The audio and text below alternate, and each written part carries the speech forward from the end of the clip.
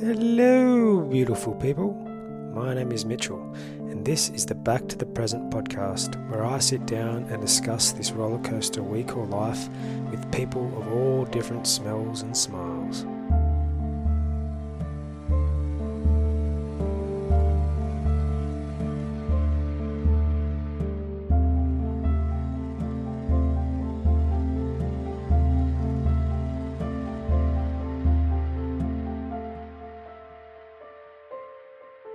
On today's episode of the podcast, we have Andrew Hughes. Hughes is a speaker and a coach who utilizes the Enneagram personality system to unlock people's potential and motivate leaders. How are you, Andrew? I'm very well, thanks. Mate, how are you? I'm good. I'm good. Generally, I'll just ask of you to just introduce yourself to the level of detail that you want to go into. Just a sort of a brief description as to how you got where you are at the moment, and then what you're doing with yourself, Yep. please. So, you want me to fire up now? Yeah, go for it. So, thanks for inviting me on the show. We should have a bit of a chat. We've had a few chats in the past. Yeah. Um, just a quick background, I guess. Started off life as an accountant with KPMG Pete Marwick, then went and got into law. Did that for about 15 years. Worked on some big cases, worked in a big national law firm. Was chief client partner. And then had the midlife awakening at around about 40. And that's when I, around about 40, that's when I decided we needed to make a break. So we had 4 kids at the time, picked up the family, moved from our, where all our contacts were, and we'd made a life down in Canberra because where I was doing big government law. And we moved up to up into this region a bit further up near Taree, and because my in-laws were up there, then started anew. And one of the things I started doing then was leadership, because I'd run big teams, etc. I think I ran a team of 70 lawyers at one stage, and then I ran a whole bunch of client partners for a big national law firm, and so got into doing a bit of leadership. Worked with Stephen Covey for a while. You probably would have heard of 7 Habits of Highly Effective People. I delivered that training. Yes. Okay. Didn't know that, but know who you're talking about. Yeah.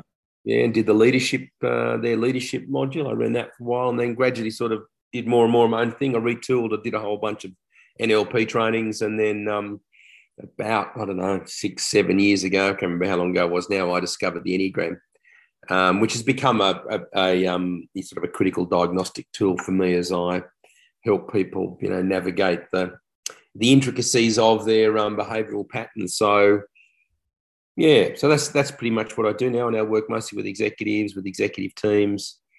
Occasionally get called into, manufacturing as working with team leaders on team dynamics. But all my sort of work is around relationships, people being really honest with each other, and getting past their various frailties and triggers and perspectives which don't help in making good decisions and getting the best outcomes in that team environment.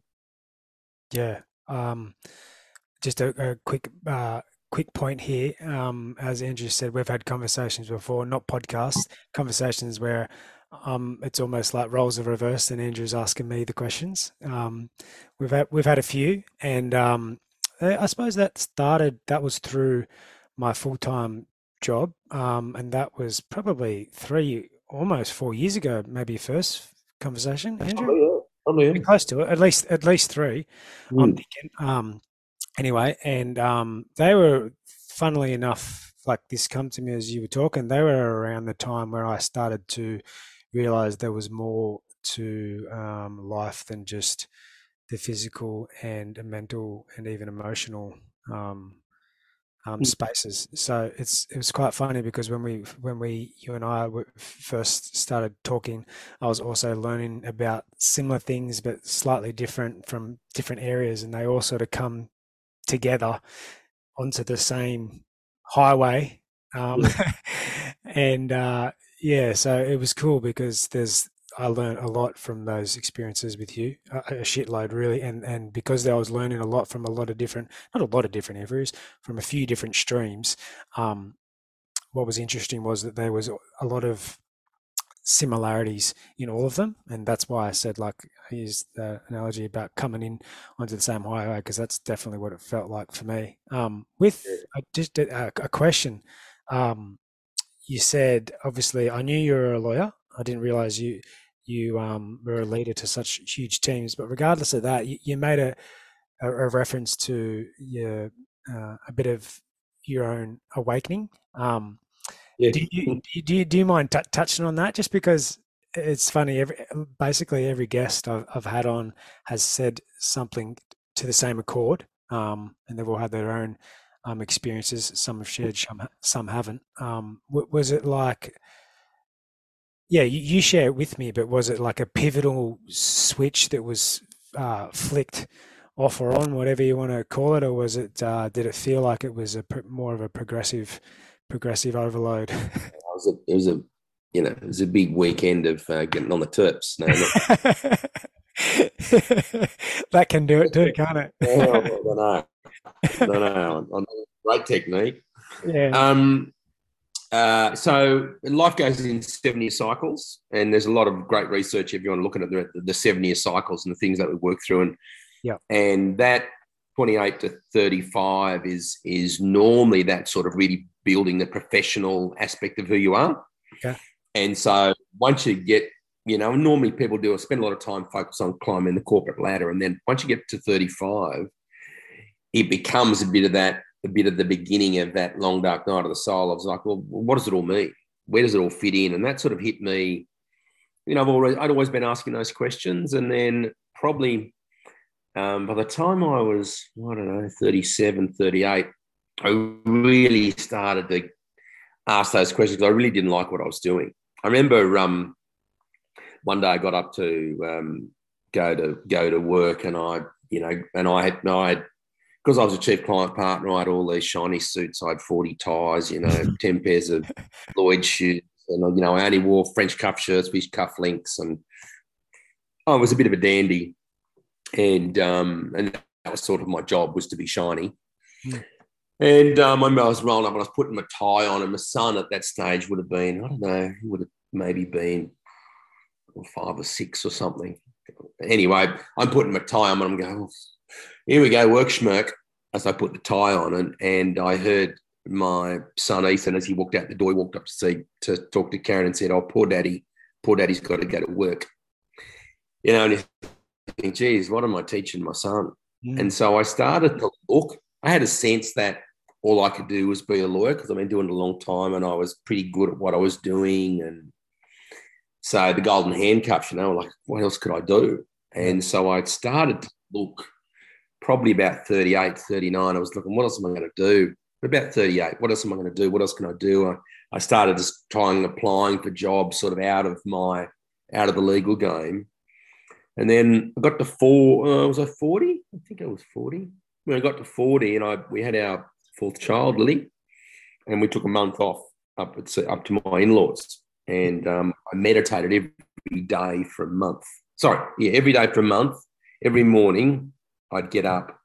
I'd sort of do the kid thing. I'd get all kids organised in the morning. And then once Karen gave her a bit of a sleep in, and once she sort of got up and around about 9:30, I'd say, right, I'll go and meditate for an hour. And that was sort of a deal we had going.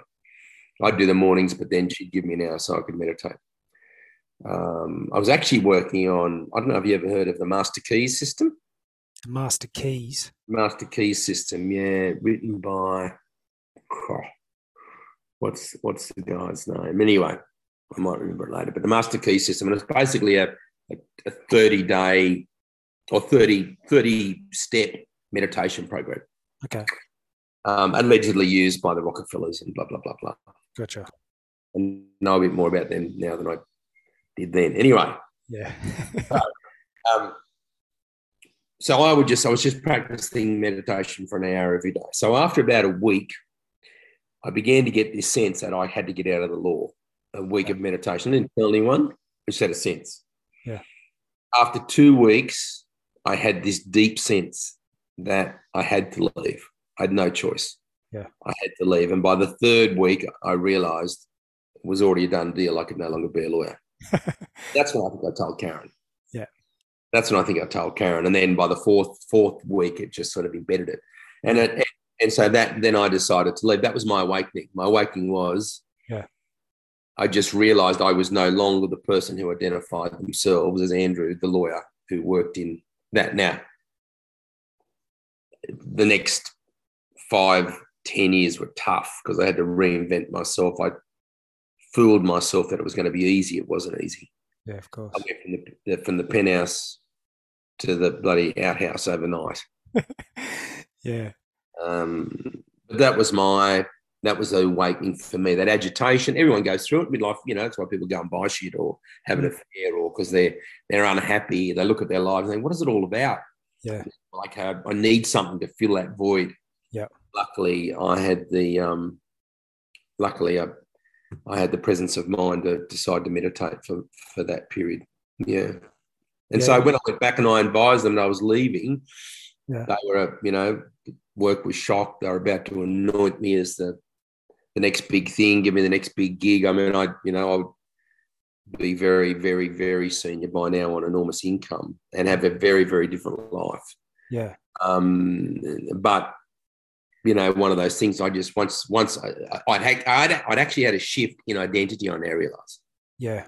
my identity had shifted, and so I was no longer the person who could do that job Of course. Yeah. because it just lacked authenticity. Yeah. I mean, I kept on, how did it serve? Didn't really serve the world. Who cared if that whole place that I was working, that law firm, got swallowed up the next day? Yeah. Yeah, what Yeah. life on? It just didn't have it. Yeah, it just lacked meaning. Mm. Um, yeah. So there you go. That was it, mate. Yeah. No, it's interesting in many ways. I suppose it interests me that like there was enough of something within you that shifted the change in the sense that you chose to do that 30-day meditation. Yeah. And then there was also enough that like timing or whatever we call it that allowed you to do that then and then when you needed to, as opposed to doing it in another way, like you said, about filling the void, which is seems to be maybe the more common way of doing things, which I suppose in one sense it could have happened, couldn't it? You know what I mean? But for whatever reason, when you did that 30-day Yeah. process, that's just not what happened for you, which is it's crazy to think that that shift. That's like 30 days might seem like a lot to someone who doesn't meditate, but when you think of 30 days daily, that then allowed you to follow the path that you're on now, it's not really anything as far as time goes, That's is it? totally changed my life. Yeah, it totally changed your life. Like it's crazy to think where you would be if you didn't make that choice. Funny, I've never been able to do it again. Yeah, I've had intentions, yeah. but I've never been able to string together 30 days. Oh, Ever. really? Interesting. So that's even more fascinating to know that that exact time, like you'd say that you've done more work on yourself now than you ever have, obviously, because you're Yeah. older or whatever, and you'd think that it'd be, you could get caught in thinking that 30 days would be easy for you because of the, work you've done. But it was that particular 30 days that made the shift, and then since then it's Yeah. the same. Yeah. I mean, I've done harder things since, like I've done Yeah, 10 days Vipassana, which is, yeah. have you done Vipassana? No, I've looked into it. Something I will It is intense. pursue at some stage. Yeah, No yeah, one enjoys that, but it's an no, experience, right? It's intense. yeah, of course. It's far harder, but and you're right, just that window to have the opportunity, the space. But see, that's the thing with life. Life really is working for you. Yeah, You of know, course. that great saying, which life isn't happening to you; it's happening for you. Yeah, And so, if I think that's true for all of us. yeah. I fully agree. I just finished listening to Ram Dass Be Here Now. Yeah, yeah, yeah. Yeah, yeah, yeah, Good. yeah. There seem to be the books that I'm reading a lot of lately, and it's definitely a timing thing because everything that I read or I listen, especially when it comes to him, a lot of it some. It's very serious. It's honest and it's very serious. It's quite lighthearted, as you know, but like Yeah. everything you hear him say is just it just feels very truthful. Yes. That's how I've sort of been able to describe it because it's like some of it I've heard before from other people, but just the way he puts it, and because he's got a bit of a sense of humor, and I don't mind a sense of humor, it just lands home, doesn't it? It's Yeah. I it's wouldn't recommend quite as much LSD though as he had. no. I dabbled when I was younger, but I don't think I'd give him a run for his money. He did a bit more than dabble. Yeah, he did more than dabble. It's funny when you listen to some of his stories, and I think he says it himself. He's like, it's you can't go back and look to and say he wouldn't be the same person that he was now if he hadn't done it. But then there's Mm, obviously the fact that he had done it to be where he is now, and that I'm forgetting the other names of like Timothy Leary and the other people that were, mm, were on that sort of journey with him. How he was saying how lots of them went in different directions. You know, they all had, you know, quote unquote, the same experiences, or they did the same thing, but they had different experiences, which created different outcomes, which is also pretty interesting. mm, I I read a on your blog. I read a couple of your blogs. Sorry, and a few things really hit home. One what that was really interesting was what you wrote about in regards to courage versus comfort. mm. Um, rather than me butcher it, can you explain that a little bit? Because I really like what you wrote. Well, good. I wrote that about 5 years ago. I must update that blog. Yeah, I Uh, know. Testing your memory. No, just even just no, I what think it means for you now. You know. key challenge. I think it's a key challenge. You know, Yeah. and that's this is the. I think it's the human condition. The human condition is to seek comfort. Is to strive to create that emotional safety and level of comfort for ourselves, and we'll all do that in different ways. Yeah. And that's the beauty of working with a tool like the Enneagram. It gives you the different perspectives and the various lenses that we use. And so someone who is quite comfortable in being big and robust and taking fears fears on the front foot. And you and I know people like that. Um, and that's not because they've got an enormous amount of courage. It's just because that's the way they deal with it. That's the way they deal with the fear. So that becomes comfortable for them, becomes comfortable for them to meet every attack with an attack. The best form of defense is offense. Mm. Just like, at the other end of the extreme, some people will, comfort for them means just getting on with everyone, not not being made to feel any level of discomfort or have their world shaken too much, just to sort of not rock the boat and go along steady. She goes quietly, quietly, quietly.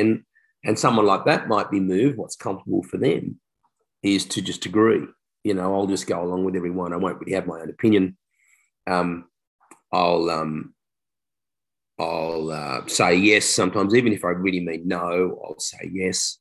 So, and we could go along with a whole different range of it. For you and I, Mitch, it might be our comfort comes from avoiding looking at what's bothering us right now by taking on a new project. Yeah.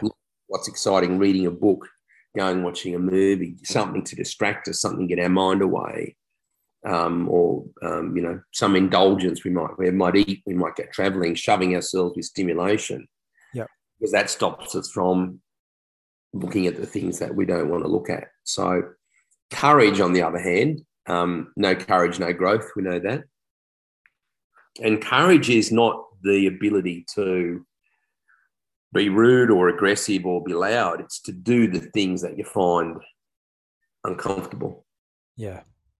isn't it? So I think that's the challenge for all of us. So for the person who's happy to have a blue, what's harder for that person? Be vulnerable. Be the person who just listens and accepts maybe their fault. Don't get on the front foot. Don't rise to anger. The person who's always saying yes, but really wanting to say no, but can't quite get it. What's the courageous thing for them? Speak up for their own mind. Say no. Tell people what they truly think. Take a risk. rock the boat a little. For Yeah. you and I, the courageous thing might be meditate. Yeah. Find some quiet time, sit with yourself, be really confront the reality of where you are, of who you are. Um, yeah, so I do think there's this tension that we all have. We are creatures driven to find comfort Yep. wherever, and we all have a strategy. Everyone finds their comfort in a certain way, and our courage and our growth lay in challenging those habits where we seek comfort that keep us trapped where we are and actually don't serve us rather they serve to numb us, serve to cut us off from the true reality of who we are and what we can manifest in life, and you know, stop us from bringing out the true essence and power of who we are that will influence the world in a powerful way and positive way. Yeah. Beautifully said. It's fucking hard to be courageous sometimes, isn't it? I suppose it's probably why it's not as common as living in the comfort because it's Yeah, but I mean, if it was easy, we'd all be doing it. But if it was easy, we'd probably be. What would be the point of the game? yeah, it's true. It's nice to be comfortable, but yeah, like if there was no need, or if it was just easy to be courageous, then the courageous acts maybe wouldn't have the same zing to it, and so we wouldn't get maybe the same growth out of it. It wouldn't Mm, be as courageous, which is yeah, I mean, I'm a strong believer, Mitch, that there's life before life, just like there's life after death. This yeah, is this one episode in who knows how many, yeah, um, and that and you can have many worlds theory, and we can argue about are they all happening at once, or they all happening in linear, and there is no linear time, and all of that sort of stuff. Let's put that to one side. yeah, But I think as the evolution of us as a soul is to go on that journey from coming from oneness, universe, creator, whatever you want to call it, God, if you want to call it God, not not in that Old Testament way. I'm not talking like that. I'm talking about that creative being, the great creator. So if you come from there, then I think the journey is to get back to there. yeah, And to get back to there, what you need to go through is you need to go through these series of steps of awakening as to who you are. yeah, And as you awaken as to who you awaken to the fact that you and I are one. You and I are the same. yeah, And so then I can but treat you, I must treat you as my brother. mm, I can only treat you with love. Or if I don't treat you with love, then I'm hating myself. yeah. I get it. I'm dishonoring myself. Yeah, And then the next step is, well, actually, we're all one being humanity, and then that one beingness, we're one with the planet, yeah, Mother Earth. We are one sentient being all wound together. And then I think we go from there to be the solar being, and then I think we go from there probably to be the galactic being. Who knows? yeah, But I think there's this journey that we're all on inexorably. And so, if there ever comes a time when there isn't this tension between what's comfortable but what's courageous to really be more open, be more transparent, be more of who you are. If there comes a time that that doesn't exist, well, that probably means we're in nirvana. yeah. Or we've got Which, to that place. yeah, which almost it sounds good on the outside, but it also seems a little bit troubling, doesn't it? For me, anyway. um, Yeah. the the courage. Um, it's do you find it's like looking from the outside because you deal with people, um, coach people, and lead people daily. Do you find that courage comes easier through repetition and a broader perspective in line with what you've just said? Or do you think it is a little bit more of a natural?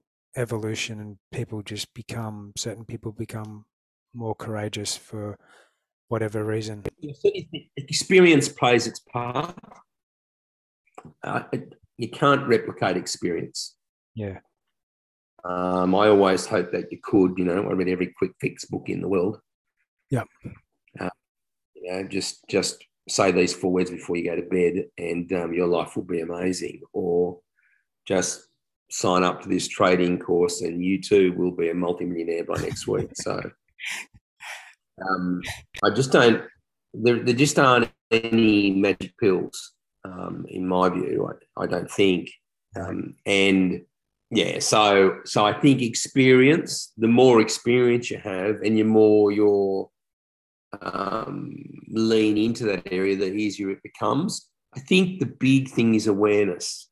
The more aware you are of why you're doing what you're doing, then just as a sort of naturally, it begins to take the edge off your compulsion or your trigger. You might, in the first time, do something different, but the second, the third, the fourth time, you go, oh, there's that thing again, or there's that thing again. As you become more aware of it, it loses its power over you. It loses its power over you.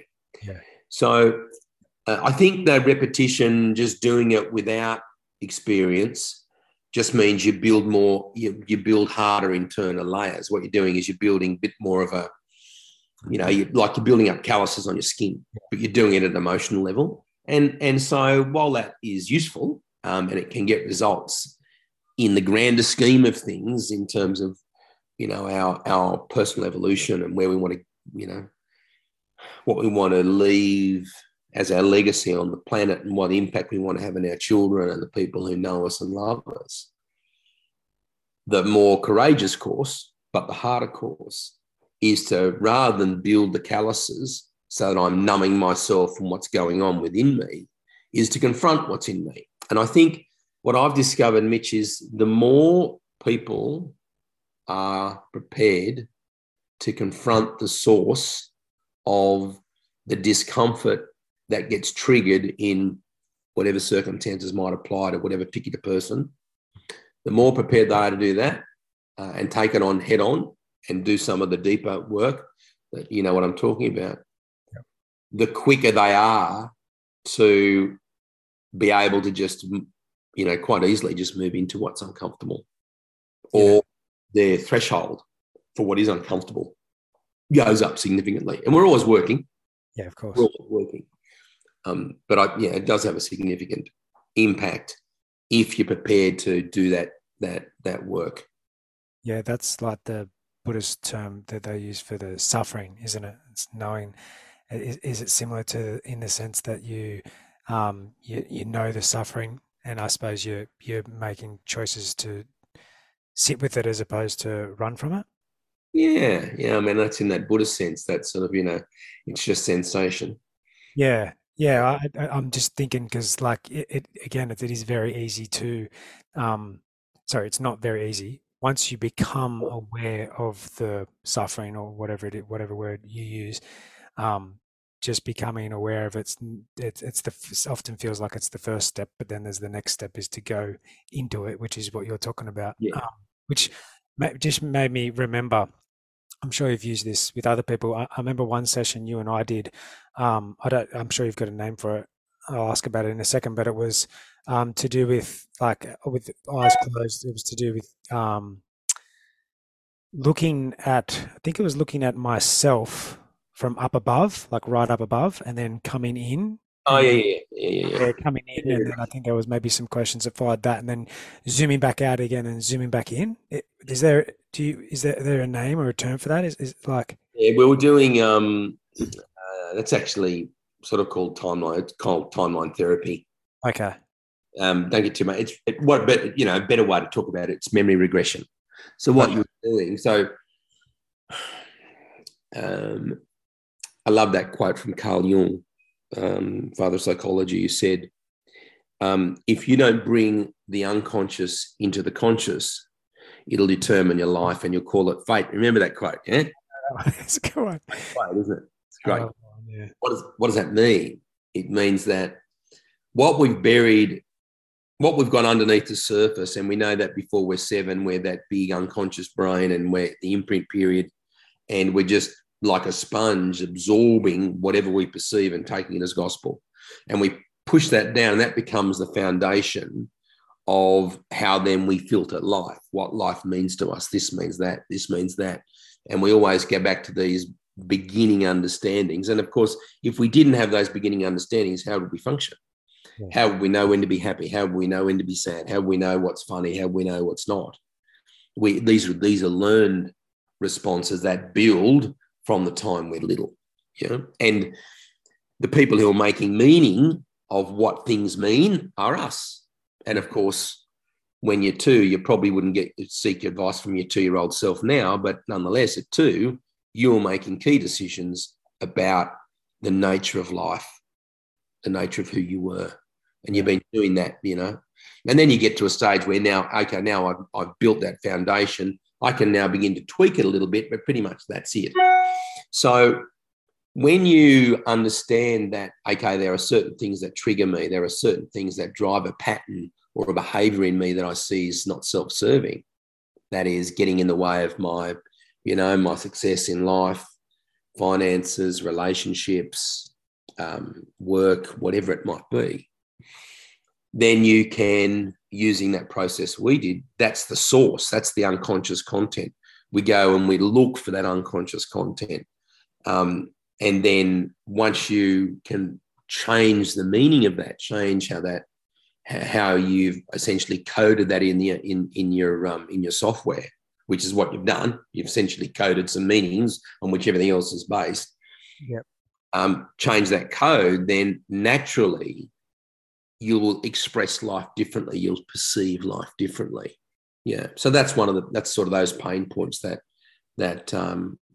we go after. And that was that emotional content I was talking about. When you confront that, makes a big shift. People make big shifts, and they don't make a shift like, 5% and then another 2%. What happens is often is the next week they feel different. Yeah. Oh, I definitely felt different when we did it. Yeah, for sure. Like I said, there was a lot of things that were going on at that point in time, so it helped me a lot. And there was a lot of from memory, we did it a few times, but there was a lot of like I was able to like forgive a lot of parts of myself, which Mm. which I think I got a lot of. I think there was a lot of power in that. You know what I mean? Like instead of beating myself up over shit and all that kind of stuff. Yeah. Yeah, I was able to give myself and realize, that the decisions, that the memories that I have of being young, like they're just memories. You know what I mean? I'd associate myself with those memories, and then that technique highlighted the opportunity to be able to forgive that small friggin' child that it's like 30 years ago, and then also realize that that little fella, that little Mitch at that age, like exactly what you just said, he was doing what he needed to do. Like give the guy a break. He did what he needed to do. He did it because he had to do it at that point in time, and there's no point in letting that um, necessarily dictate, whatever 30 years down the track. Yeah. And I think ultimately all forgiveness, Mitch, is forgiveness of self. Yeah, I agree. All of it. Yeah. Yeah, It's not so much because everything's projected, when we hate someone or we take umbrage with someone, if we really, it's so often a projection of something that's going on for us because what they've done or what they've said to me means something to me about me. yeah, So we make it our own. And then it's that we react to. It's actually not what they're doing or what they said that they react to. It's what we made it mean for ourselves. yeah, And that meaning is generally something that's very close to a decision that we've made about ourselves or a fear we have about ourselves. okay, So, for example, the person who's really young, let me think of an example. Maybe I'm just trying to think of a client example where I've had one like that. Oh, anyway, I can't think of one right now. Um, But so often it is. Yeah, I remember I once worked with a lady years ago when I first started this game, and she was really incumbent upon it. Like she was, work sort of attached to her mother, like almost bolted to her mother. She was like a slave to her mother and had this real sense of obligation. And she was really bitter with her mother, really bitter, really resentful, really resentful. My mother this and my mother that. She runs my life, and I'm talking to this lady. She was like 50. It's like 50. If you haven't spoken up now, you probably should. Like my mother's like in 75 or something. And we did one of those things, and so it's about, forgiving mother. But actually, what it came down to was we did that work, and she had this deep sense of being unworthy of love, this deep sense of being unworthy of love. And so she essentially just loved herself, and that little version of herself that was, just crying out for love, but feeling all the time that she was never worthy. So therefore, she was always trying to do things to be worthy all the time. yeah, When she finally, essentially, just loved herself, forgave herself for doing whatever she'd done all those years ago. yeah, Like you said, it's just little Mitch, yeah, just loved herself. yeah, And it's funny, we did the process, and she'd had chronic leg pain for like 15 years. We finished the process. She stood up and she said, "My leg pain's gone." yeah. Wow. Interesting. Yeah, Yeah, that's leg great. pain just disappeared, and that totally changed her life. Like all that obligation, it was like, oh, all released it, and she didn't have resentment towards her mother. Yeah, Well, she didn't need it, because the resentment to her mother, in a sense, was the projection of the resentment she had towards herself for not standing up for herself, for not loving herself, for not forgiving herself. yeah. It's it's one of those ones where it sounds simple, like the moment that she loved herself, all that changed, but it took her 50 years to also love herself. Yeah, yeah, So she's probably also sitting back going, far out, 50 years. Like if I just loved myself 30 years ago, things could have been different. What you were saying then reminded me of something that Ramdas says about like, if you get me mad, that's my problem. In the sense that like that's that like the projection that you're talking about, you know what I mean? If in this example, if you were to say something and I were to get mad, it's not your problem, it's my problem. There's obviously something going on within me that I can that's conscious or subconscious that it's nothing to do with you making me mad. I've just made myself mad. exactly right. Yeah. Exactly. um do you find I feel like everybody could learn to either love themselves because they don't love themselves or love themselves more. So using that as a bit of an example, do you find there's always like maybe one overarching or a couple of little things that are like basically common amongst all of the people that you work with? Hmm. Broad question, I know. Um, Everyone has pain. Okay. Everyone has pain. Yeah. Everyone has a view of themselves which is painful. Like when if they're really honest with me, Yeah. everyone has a view of themselves at some level that is painful. Yeah. There's something that they're lacking. Yeah. Everyone. Again, it doesn't matter who, everyone. Um, and the people who aren't are the people who ascend, right? That's the game. Yeah. Anyone who's got a personality, essentially, which is everyone, the personality is built around it's the personality is a structure that we build in order to present something to the world, because we know the truth of who we are is not enough. It's not good enough. Yeah. So everyone I ever meet, and of course, the older people get, the more experience I've done, the more peace they make with themselves. Yeah. Yeah. Yeah. Um, but of all the people I work with, yeah, that's a common theme. Everyone has pain, and everyone has a sense of themselves which is less than who they truly are. Yeah. Why do you like is has that got a lot to do with what you were talking about before about what happens in the first 7 years and whatnot? Like it seems when you think about it, I agree with what you're saying.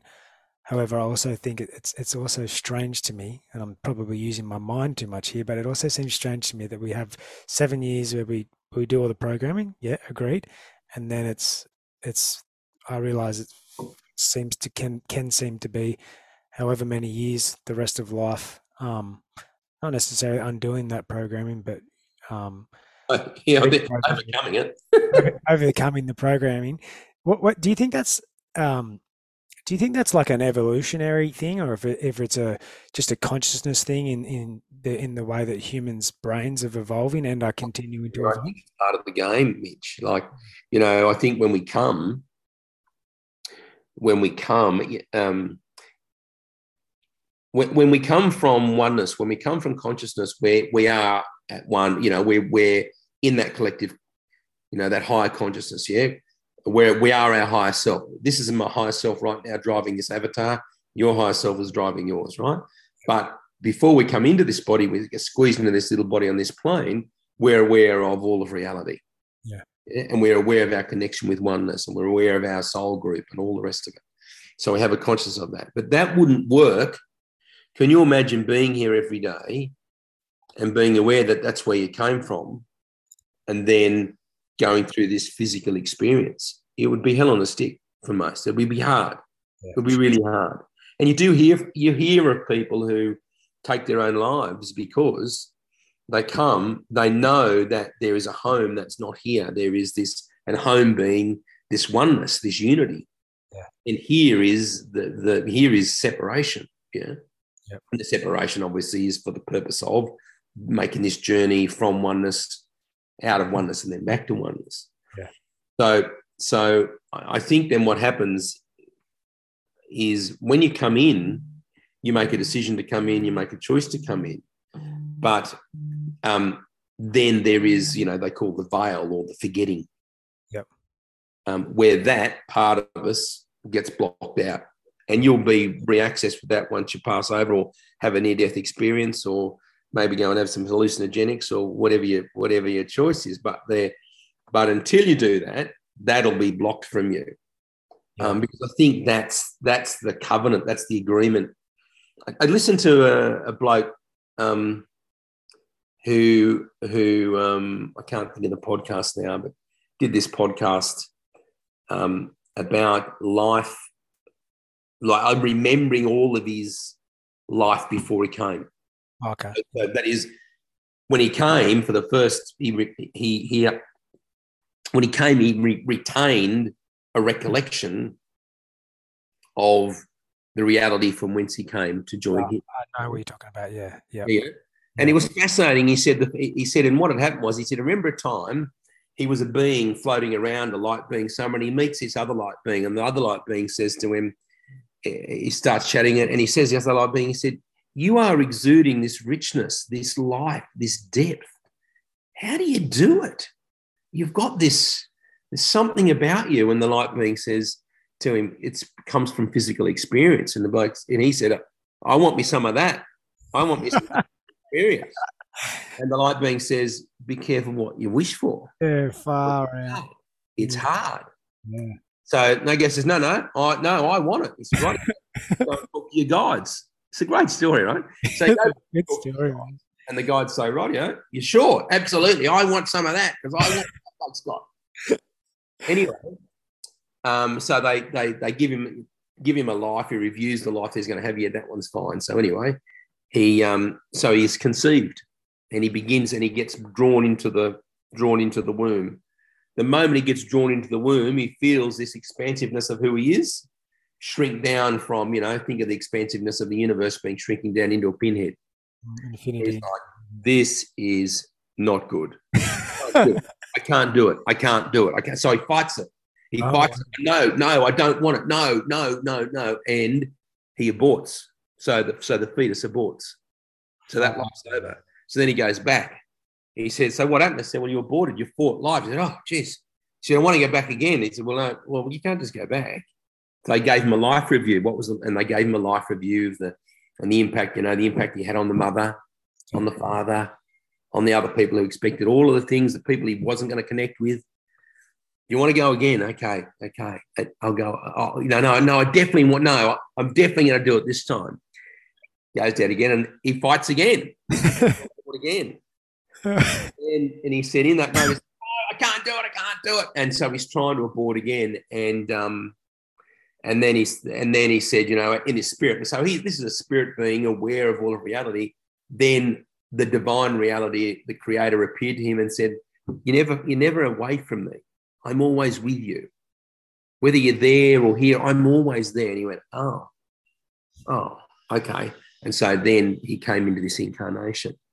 Wow. Now, I don't know how we got onto that story. It's a great story. I've Right? never heard that story, but that's amazing because If I find the podcast, I'll send it to you. It's great to listen to.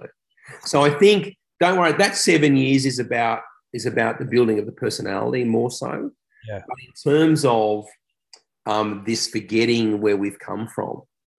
So we come in and we're connected. We come out, we go, oh, I know where we're coming from. And then we just get closed off.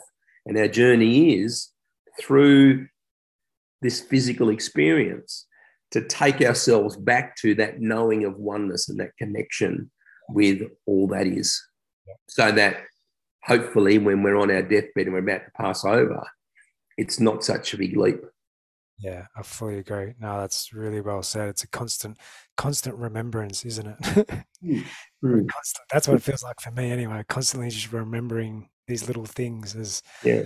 as life goes on. I think another funny thing about that story, that great story, was the light beings wanting to expand by having a physical experience, and often physical beings like humans want to expand by being with light beings. It was like a flip of the situation. Oh, that's really interesting. What in light of what you've just said, um, do you think that's why people fear? Some people fear like quote unquote self development when people come to see you, or but maybe even before when people come to see you. And obviously that's hard for you to comment on because I haven't seen you. But like, is it a fear of that oneness? Are they scared? Are we just scared of it? Or are we just not ready to step into it? Do we need a little bit? Do we need a little bit more pain and suffering until we're ready to, until we're ready to, until we got that courage, take a leap? I wonder how much it is an Australian thing, but people are terrified of their greatness. There's no Yeah, doubt about that. fully agree. People are terrified of who they can be. Yeah, It's all this bravado and stuff, but all their greatness lies beyond all of that. yeah, So I think, and I never understood there was that quote from Marianne Williamson or something, that people are terrified of their own light. That's the true fear. yeah, I agree. Which Obama quoted, but of course he didn't come up with it. Yeah, And I never understood it, but the more I coach, the more I'm working with people for them to step into their power yeah, and to step into who they truly are. And sometimes, I've almost got to get a cattle prodder and jam it right up their jacksie to get them to step into who they are. yeah, Not to do anything that's not them and not authentic, but yeah, there is terror about this. There's a bit of this terror about who am I to say that? Who am I to be that person? yeah, How can I deserve that? And I think again, I think, Mitch, when we come in, you think if you came from them, if you were abandoned by your mother, for example, right, at 3 months old, and one day she just didn't turn up, what meaning would you make of that as a child? What meaning would you make of it? Probably that it was your fault. You weren't good enough, and that's what people make often, or some people make the meaning, I'll show that bitch. yeah, I'm going to make the most of my life. But again, what are they driven by? They're driven by that pain. Yeah. Now, let's take that one step further. Imagine coming out of the bosom of all that is, of unconditional love. That is the creator, the God source, the universe, the divine, whatever it is. And all that is unconditional love that accepts you and loves you no matter what. yep, And you are the 1 minute in that going, oh, It's fantastic. And the next minute, she's gone ski. What would you decide? What would you decide? Well, the Enneagram says, and this is how it categorizes it, when we go to that point of separation, we all immediately feel we're missing something. We're Yeah. something about this. We had this thing, now we don't have it. So shit. What am I going to do? What am I going to do? Well, obviously, I'm lacking something. So I've got to do something to make it better. So one person will say, well, I used to feel strong, now I don't. So what am I going to do? I'm going to put on this veneer of strength. That's that aggressive 8 style we often talk about. Another person says, that's left me clearly I'm not lovable because I was in this unconditional love and it's been taken away from me, so I mustn't be lovable. So now I'm going to prove to the world how lovable I am by being everyone's helper, by Yeah. doing everything for everyone. Somebody else says, oh my God, I feel fundamentally I'm missing that unconditional love. There's something evil about me. Why would that be withdrawn? That total acceptance and sense of being deserving and love, of being loved. Why would it be withdrawn? There must be something fundamentally wrong with me. I'm flawed, so I have to make everything perfect. I have to be the one who always stands up to make sure I've got integrity. So every style is driven by this sense of pain, Yeah. that thing that I'm lacking. There you go. Anyway, I don't know if that was relevant.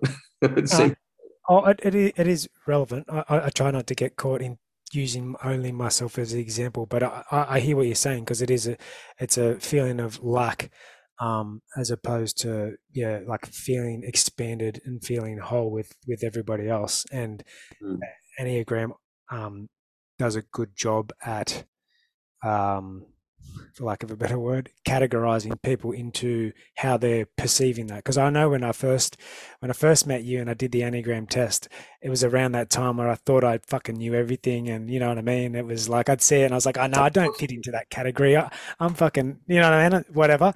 And and then when you do it, obviously, you do the questionnaires and a lot of the, and you realize a lot of the similarities come up, and more so, not maybe not more so because it was a big tool for me, but when you also see other people that are perceiving things the way they are, like different numbers for the Enneagram, but people are just having that different perspective of that. And it's funny because um, we're both sevens, and which is in the Enneagram, and there was only like a few people at the company that were like that. And then when you realize it, um, that the other person is like a 7, you see the similarities, and then same as, you know, the 8s that it can be. I don't know what the technical term is, but they're a little bit more louder and bit not, you know, can be a bit more perceived as to be more aggressive and stuff like that, which is always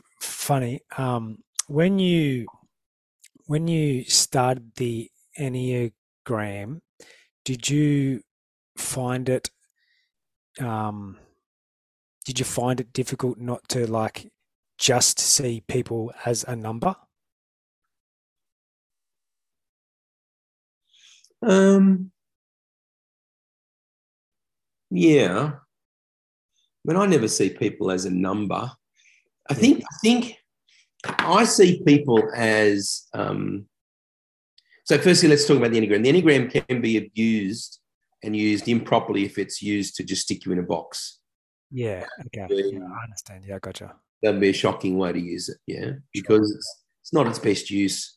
But it's not actually true because what it does is it just describes the box you're playing in. Mm, yeah.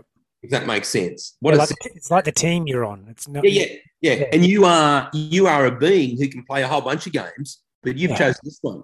So Yeah. the question is, do you want to stay in that box and keep getting what you're getting? You know, the whole, keep beating the head against the wall, or, what's the definition of an insanity? Doing the same thing twice and thinking you'll get a different result. So the question is, the beauty of the Enneagram is to say, well, here's the box. You can stay in it if you want, but here's what's going to happen.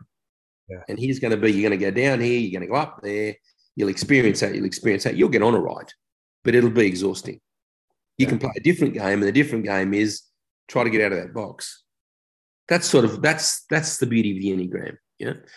So I see people, and yeah, I mean, I see people.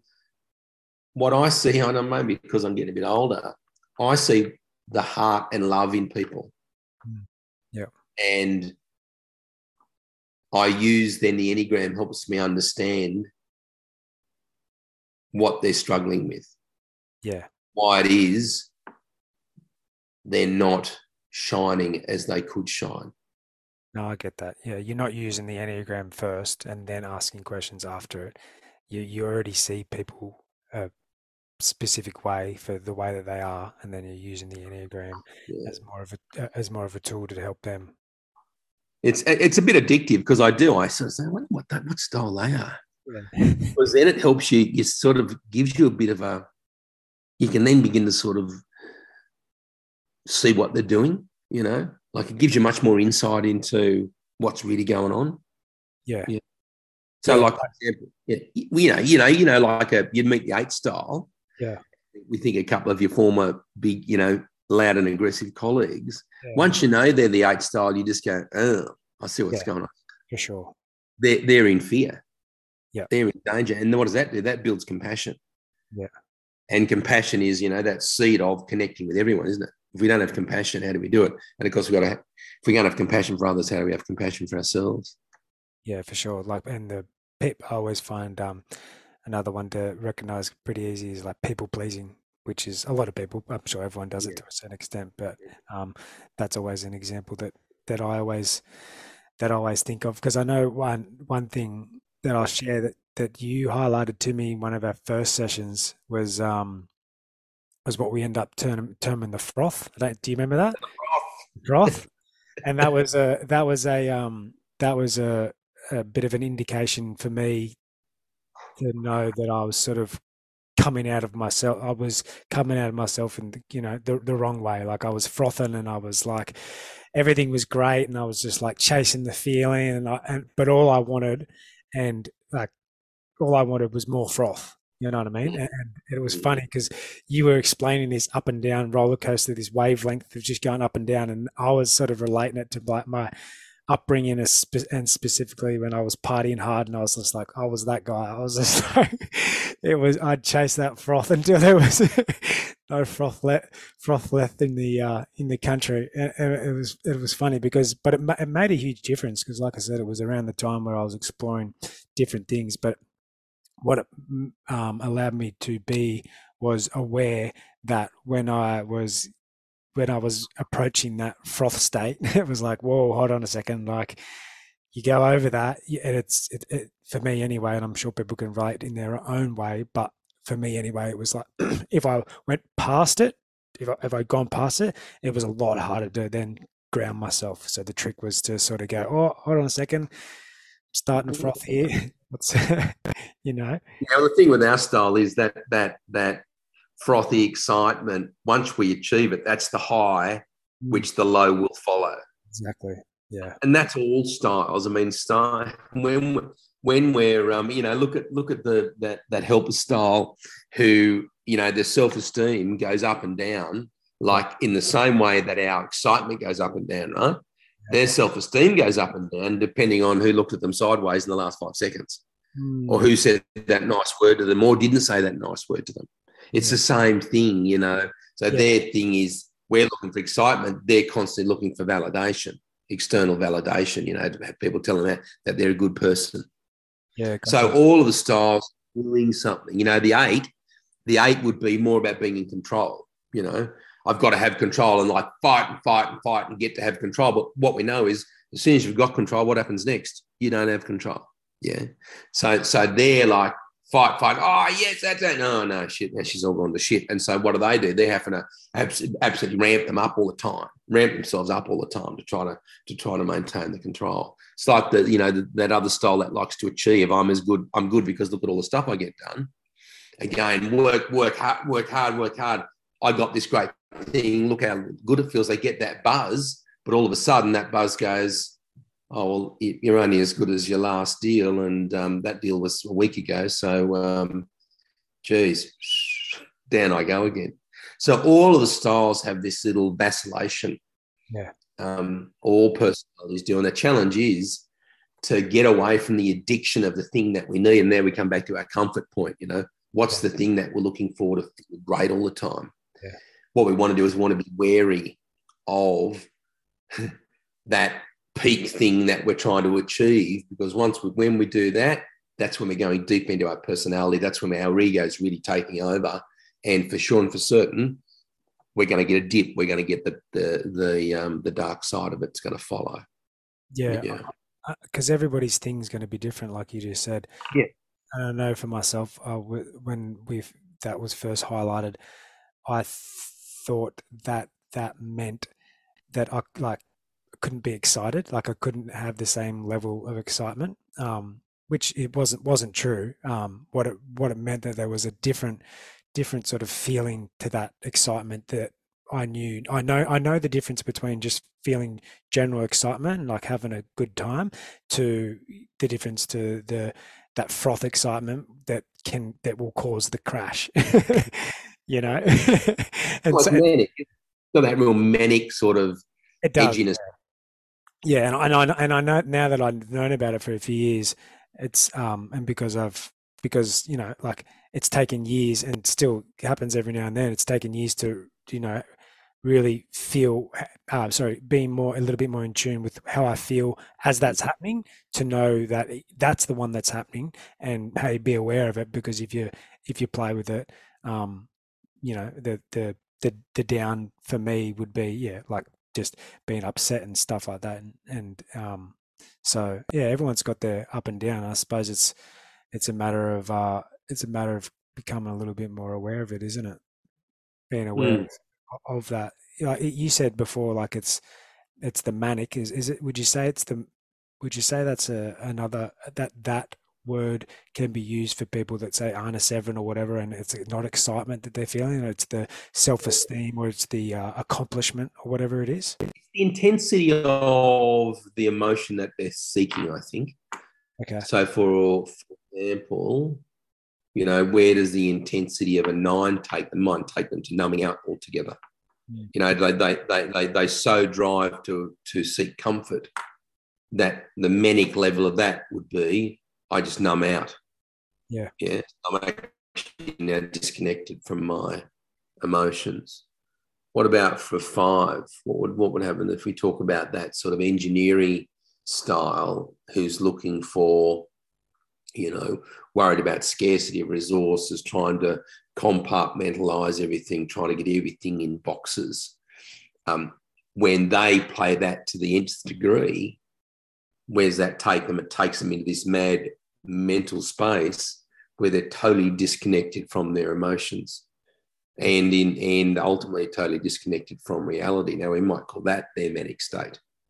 Yeah. So I Yeah. think we could say each of them, each of the different styles. We could say, well, look at say the four style. Let's look at the four style, which is that creative artist style, which is the Van Goghs, the Bob Dylans, the Prince, or the artist formerly known as Prince. Amy Winehouse, who was one. Most of the great artists of the world fit that four star. They love this sense of significance and meaning, and when they really get frothy about that, what happens to them? Let me just play that out. So really, they get what that leads them to is a real yearning and this longing, and that learning and longing then takes them to this deep melancholy, and that then takes them into this depressive state. Yeah. Yeah. So I think each of us, depending on who we are and how healthy we are and our style, yeah, we do go to some sort of manic stuff. Just so happens ours is we're the crazy Robin Williams end of the spectrum. Yeah. Yeah. I relate. You obviously speak of truth, and you you use the term of like calling people out on their bullshit, which is obviously very important. How do you like you personally, I suppose it's a bit more of a personal question. How do you, because you're obviously you're a very compassionate person. How do you maintain that level of compassion whilst also, being somewhat straightforward in the sense that you believe that someone needs their bullshit to be called out on. I realize in your instance, it's often your job, but you are very compassionate. I know from experience. Um, so how do you deal with that? Just have love in your heart. Yeah, Just have love in your heart and want the best for the person you're talking to. And that's truthfully what I want. I always want the best for them. yeah, I want the best for whoever I'm talking to. yeah, And um, my challenge is to just have love in my heart and make no judgments about where they are or what choices they make. yeah, And that's the and so and just to realize that you're in service, so get out of the way. Back in the early days, I was always worried about impressing people when I was a coach.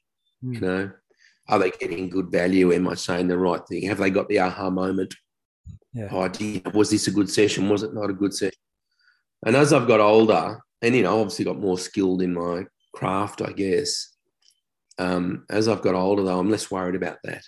I'm more just in the moment for the person and trying to hold the space for the person I'm talking to, which means whether or not I'm doing a great job is not important. Whether or not it's whether or not I'm, moving to this technique or I've got something lined, I've got a thought for the next 5 minutes. These issues are irrelevant.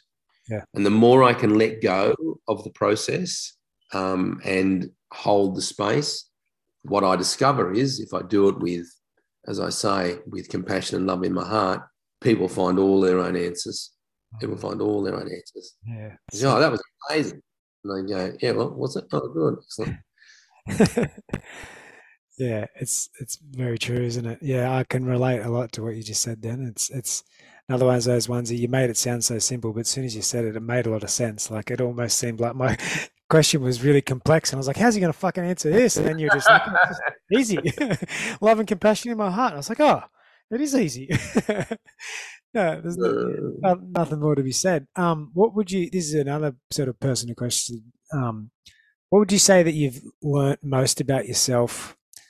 um, since you sort of started the oh no, it doesn't even necessarily have to be. Let's not. I was going to say, what did you most learnt about yourself? Biggest lesson as far as like when you started coaching, but I mean that the lesson may have come from when you were in law or whatever. Is there anything that anyone or just one thing I suppose that stands out now that's made you the man you are now?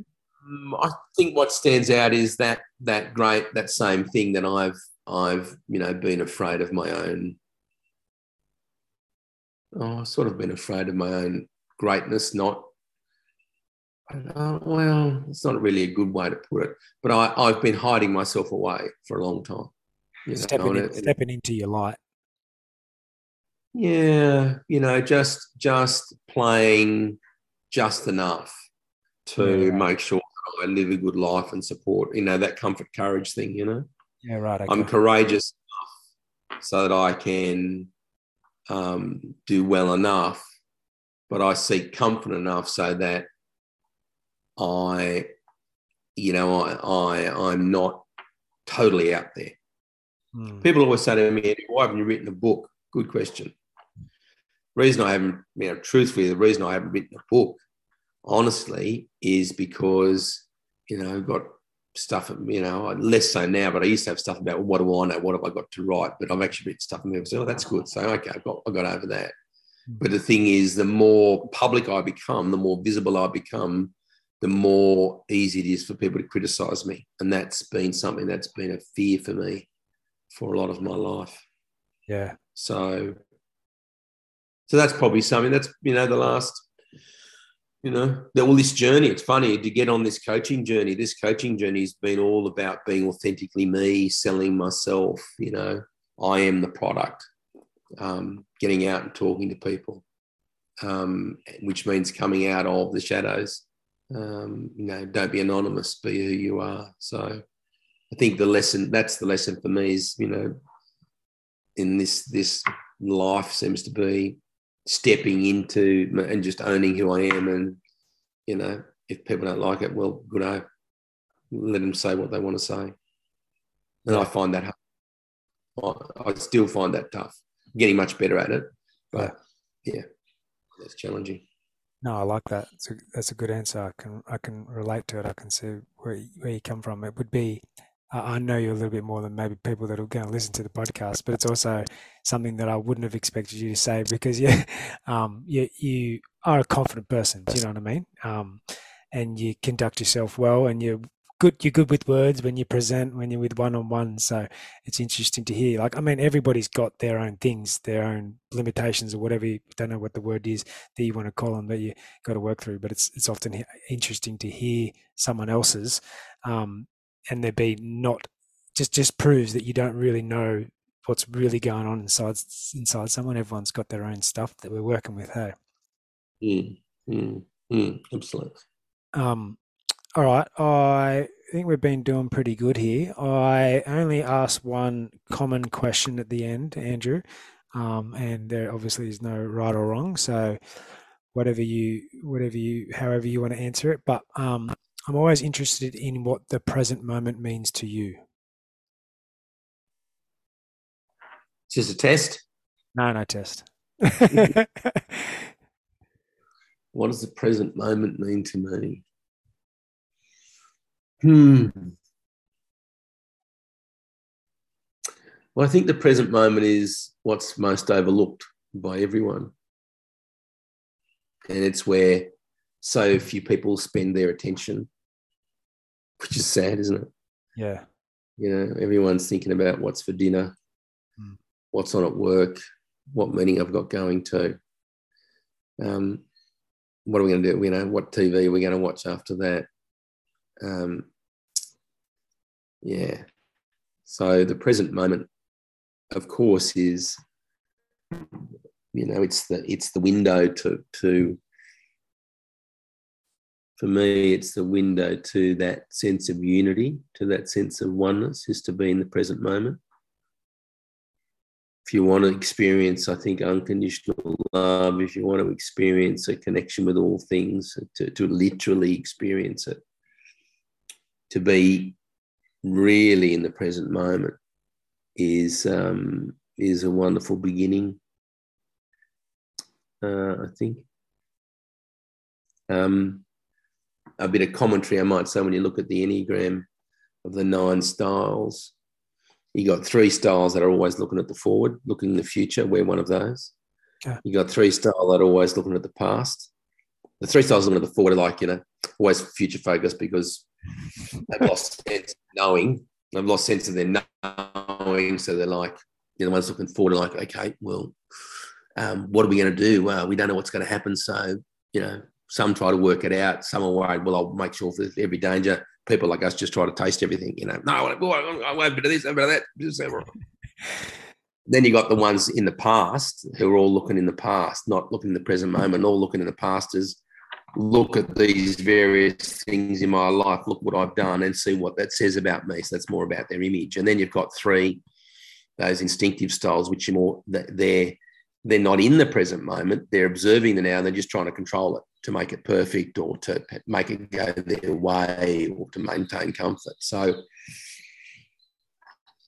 I think it's fundamental to the frailties of personality not to be in the moment, in the present moment. Yeah, gotcha. The depth of who we are actually lies in the present moment. Yeah. And I think the way to live life in harmony, you look at Michael Singer's book, and I love, the Surrender Experiment. Yeah. But Michael Singer's book and the Untethered Soul, that ability to meet the moment as it is and allow life to work its way through you. Now that is a recipe for heaven on earth, which I think it actually is heaven on earth. I think we are here, despite all this hoo-ha that's going on around us, particularly in this country. All of the stuff that's been going on over the last 2 years Just go outside for 2 minutes, sit under a tree and ask the tree whether it's noticed the difference, or a Yeah. lizard, or, check out the kookaburra and say, how are you going during COVID? Yeah. How are you going with that policy? The truth is, um, world's doing pretty well without us, without all the nonsense we're involved in at the moment. Yeah, for Anyway, sure. I don't know if that's a good answer or not, mate, but there you No, go. it's a great answer. I love it. It's so true. We get caught in thinking that we're the only thing that's going on in the cosmos, and it's just go and ask the tree. Go and ask the tree. Let him tell you. A kookaburra, he'll respond. He'll just laugh. He'll have his That's own giggle. exactly right. Yeah, he'll have his own giggle at you. No, that was great, mate. I appreciate that. That's really good. Was there anything else that come up that you wanted to touch on that maybe we didn't, or anything else you want to leave us with? I just think, we're at a time in history where there is a real awakening, Yeah, and and that's why we're all here. We're all here for this time to awaken to who we are, and it just sounds petty, doesn't it? What does that mean? That's just such bloody new age bullshit. Well, the truth is, when you finally get to the stage of beginning to awaken who you are, you realize, oh, it makes sense. yeah, Yeah. yeah, And um, and there's no mystery to getting there, because it's already who you are. It's not like, oh, look at you, you're enlightened, you're not. No, that's total bullshit. We are all these sentient spiritual beings, and we're all on this journey. And everyone, we all want at a soul level for each of us to awaken to who we are. It's not a fucking competition, a journey for humanity. yeah, So it's not a matter of you're enlightened and you're not. It's not about that. It's about each of us helping others, meeting them where they're at yeah, on their journey to help them take that next step. And you know what? People are going to take that next step. Whether it's just a question of when, yeah, because that's how it works. That's the game. Um, and so I just, my thought for everyone is get in contact with nature, get outside, get your feet on the ground, earth, be in the moment. And that's what I do now, which is one of my rituals now. I get have a little bit of a sacred ceremony, not every evening, but probably 3-4 evenings a week. Have a little sacred, just a little smoking ceremony, and I go and sing songs of praise, get my shoes off, stand in the grass and connect and thank the Mother Earth, and I thank the Creator, and I thank the air and the earth and the elements and the four directions and all of that. You do whatever works for you, yeah, but to just connect, and begin to embrace this journey of awakening to who we are, to who we are both as an individual, but also as a collective. Because I think humanity, if there ever was a time for humanity to come together, now's the time. yeah. Beautifully said. Thanks, Andrew. We're all in it together, aren't we? Whether we like it or not. Yeah, yeah, and you can laugh at it as much as you want as well, but it's if you really sit down and just have a little think about it, you know damn well how true it is. Right. That's Yeah, right. no, that's great, man. I really appreciate that. I appreciate you taking your time. I appreciate everything you've said. It's been great. I look forward to listening to it myself and being able to sit down and absorb it for a second time.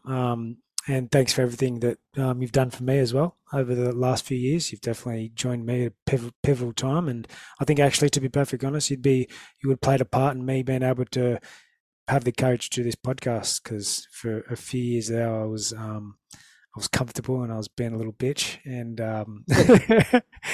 now I'm able to do it and I really enjoy it, so I appreciate that. Thank you for that as well. But before we go, let people know where they can find you, please. Anyone's interested, my website is andrewhughes.com, just andrewhughes.com, and you can always just contact me, andrew@andrewhughes.com. pretty easy to remember. If anyone's interested in doing the Enneagram, if you go to my website, andrewhughes.com /Enneagram, you'll be able to navigate down, do the Enneagram test, and send it to me, and I'll send you some results, and you can have a bit of a read. Sweet. Thanks, Andrew. I appreciate your time. Good on you. Thanks, mate. Thanks for listening. Please subscribe wherever your ears choose to listen, and leave a review if this podcast has helped broaden that horizon. I'd love to hear from you and what you got out of this episode. Stay weird, be yourself, and above all, remember to step over the ants.